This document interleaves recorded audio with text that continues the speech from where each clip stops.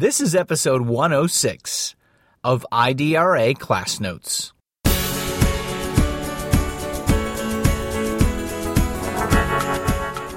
What I find enviable about dual language programs is that they are designed so carefully. The implementation of them also is so structured. The professional development of teachers is also very rigorous. The unique thing about it, and it shouldn't be unique, is that they're also evaluated consistently, and so that we know what the results are in many of the dual language programs that are here.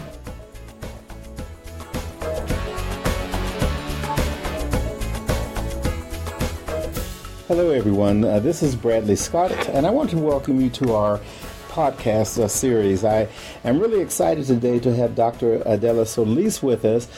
This is a podcast topic we haven't actually touched yet, and I wanted to take an opportunity for that to occur. It's about dual language, and I wanted to just have a conversation with Adela around the issue of dual language in the United States and what is going on in public schools, what needs to go on in public schools with regards to English language learners, as well as students in general, particularly where dual language is concerned. So Adela, let me say hello to you and let me thank you for being with me today. Hi, Bradley. Thank you. And I wanted to get us started off by just asking you to give us some sort of sense of what is happening in the United States or across the United States with the issue of dual language instruction. All right. Thank you, Bradley. Well, this conversation on dual language instruction or dual language programs could go on forever. There's so much to talk about. I'm sure. I'm hoping that the resources that we'll talk about at the end of this session can lead them to that. Today I'm going to make some points on how dual language works to help our students in public schools in the United States in meeting their education goals. And as you know, bilingual programs in the United States are essentially of two types. We can talk about the goals of bilingual education in the United States, and even though they're different models, everything boils down to two things. Either there's bilingual education where the primary language is taught for the purposes of helping students transition into English, and there's a specific philosophy for that. Or there's bilingual education when both languages are valued and the goal is biliteracy. So those programs can be summarized as programs of TBE, which are transitional bilingual education, or we've learned to distinguish a different type of program as dual language. So technically all programs are dual language, but in programs in the United States, the dual language program is different than TBE. So dual language is biliteracy, TBE or transitional bilingual education is transition English focus or English with a goal, but the primary language is used nevertheless. Nevertheless. Right. And here's where we would like to bring in this issue of building opportunity for dual language. Just as a point of, for background, it is known that dual language in the United States exists almost in every part of the country. It's in the West, it's in the Midwest, it's in the East. We've visited programs all over the country here at IDRA through a research project we had some years ago, and we had the opportunity to visit programs also in the South here in Texas. So they're everywhere, and there's good documentation of where the programs are and what the results of these dual language programs are. Where they are is where there's a lot of minority students. There's, in many cases, multilingual. There's dual language programs for representing the different language groups that are here in the United States. We know there's, in Florida, for example, there are Haitian English programs. In Boston, we've had the opportunity to visit Chinese English programs. And Native American programs, we visited some Navajo English programs in Arizona. In general, dual language programs benefit not just students that are native speakers of the language, the second language, the language other than English, which is what we refer to here in the United States, and English. So there's also students that are the students that we're concerned with, our English language learners that are participating in programs. The interesting thing about dual language programs in that they serve more than just our English language populations is that they're real popular. I was about to say, I've seen that across the nation, that they are popular in many ways. Kids learning both languages or each other's language and becoming, I guess, as you said, biliterate. So talk a little more about that. And even in El Paso, as we speak, there's, and I'm sure there's other places, there's trilingual programs where you can learn to speak, even in El Paso, you can learn to speak English and Spanish and German, or you can pick from a menu of languages to where you can become bilingual. You can become biliterate in English and a second language. That's great. So we know that those programs are there, and may I use the word enviable, being that I've worked with bilingual education in for many years and in many school districts. And what I find enviable about dual language programs, and they've been around for at least 10 years or longer, is that they are designed so carefully. The implementation of them also is so structured. The professional development of teachers is also very rigorous. The unique thing about it, I mean, it shouldn't be unique, is that they're also evaluated consistently, and so that we know what the results are in the dual language, in many of the dual language programs that are here. That's interesting. So that's a more, I guess, rigorous implementation than you may find in general bilingual or like transitional bilingual education programs. They're rigorously designed, and they're also more rigorously implemented. I see. That's very good. The foundation of dual language program is the same as the transitional bilingual programs that we were. The research on second language acquisition, how students learn a second language, the cultural aspects. So the foundation for building dual language is not different. It is the very source of research and theory in bilingual education that has helped to build our dual language programs. But the interesting thing is that it's what we hear. When we talk about bilingual education, is what we hear in the community. Oh, dual language. Everybody seems to know dual language. And it is the program. And because it is a popular program, and I guess it has become popular because they have been carefully to make sure that it's just not known that those programs are there, but that they're programs that are working. We have several in San Antonio. The one that a lot of people know about, beyond just educators, they know about the program. It's called an immersion program, but it is a dual language program in Alamo Heights here in the city of San Antonio. And people want to visit it, and they're very happy to see that, and people want their kids in that program.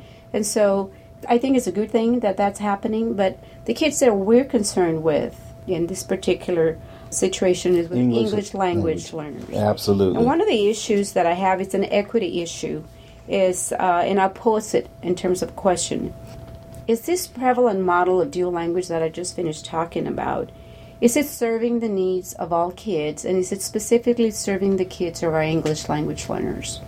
The reason we're concerned with them, as you know, Bradley, in Texas and in the United States, there are many kids whose language proficiency is not English. Right. And who suffer because they also lack proficiency in their native language because they've come to us, they haven't had the opportunity to develop their language proficiency. So I think as we see dual language programs and how carefully they are put together and how carefully they're implemented, we want to ask, from a point of view of equity, are these types of programs available for English language learners as well as for other students that want to become biliterate? That's a great thought, Adela. And it also makes me think that whatever these good things are in dual language programs that are afforded to kids who get into those programs, they should be available for English language learners. What I see in school districts, I see three patterns in terms of these two models of bilingual ed, transitional bilingual education, where the primary language instruction in a is called TBE. And the goal of primary language instruction in TBE is to develop the native language and to develop it rigorously so that then it can be used to transition the students into an English program. And the theory and the policy is that if you work with the native language and you develop it to a level where the kids are proficient and they can use it to learn, then they're going to be able to apply that to English and they're going to become English proficient. Sure.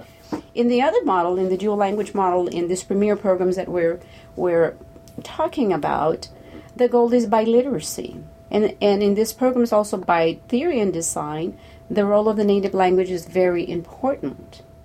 And so that's why it's a critical question for us to ask, also in addition, are the kids participating in premier programs that are designed rigorously and well. And well. Yeah. Mm-hmm. But also in programs where what's of primary importance is the native language. Because for the kids that are learning that native language of English language learners, they're coveted. You can be an English learner. Your family wants you to learn Spanish, so it's a coveted. That primary language is coveted. For the other ones, it's needed. So in either scenarios of a dual language program where biliteracy is the goal, or a transitional program where English is the goal, the role of that primary language instruction is so critical. In both. And the third then, Adela? So what we were looking at in TBE programs, what I was going to mention is that there's three different places or three different scenarios for participation in programs that are premier. One is the dual language program. Sure. So if the district has that dual language program, we want to be sure that students participate in that dual language program. In the cases where there's no dual language program, where there's only TBE, what we want to do is for advocates, parents, and others to make sure that they get information on how these premier programs are designed and make sure that TBE programs are designed that way. That those dual language elements are a part of the TBE. That sounds great, exactly. Right.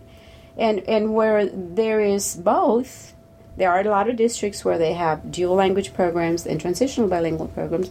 What you want to be able to do is give the students options, or the parents of the students options, to participate in one or the other. I know our time is running on, but let me ask you, is there another equity concern or issue that you would want to bring up in this session before you maybe talk about some of the resources? The quick question, I think we've discussed it, but I would like to phrase it again. The first concern is a program of dual language available for our English language learners, given that we've already discussed that this program seems to be better designed and delivered than others.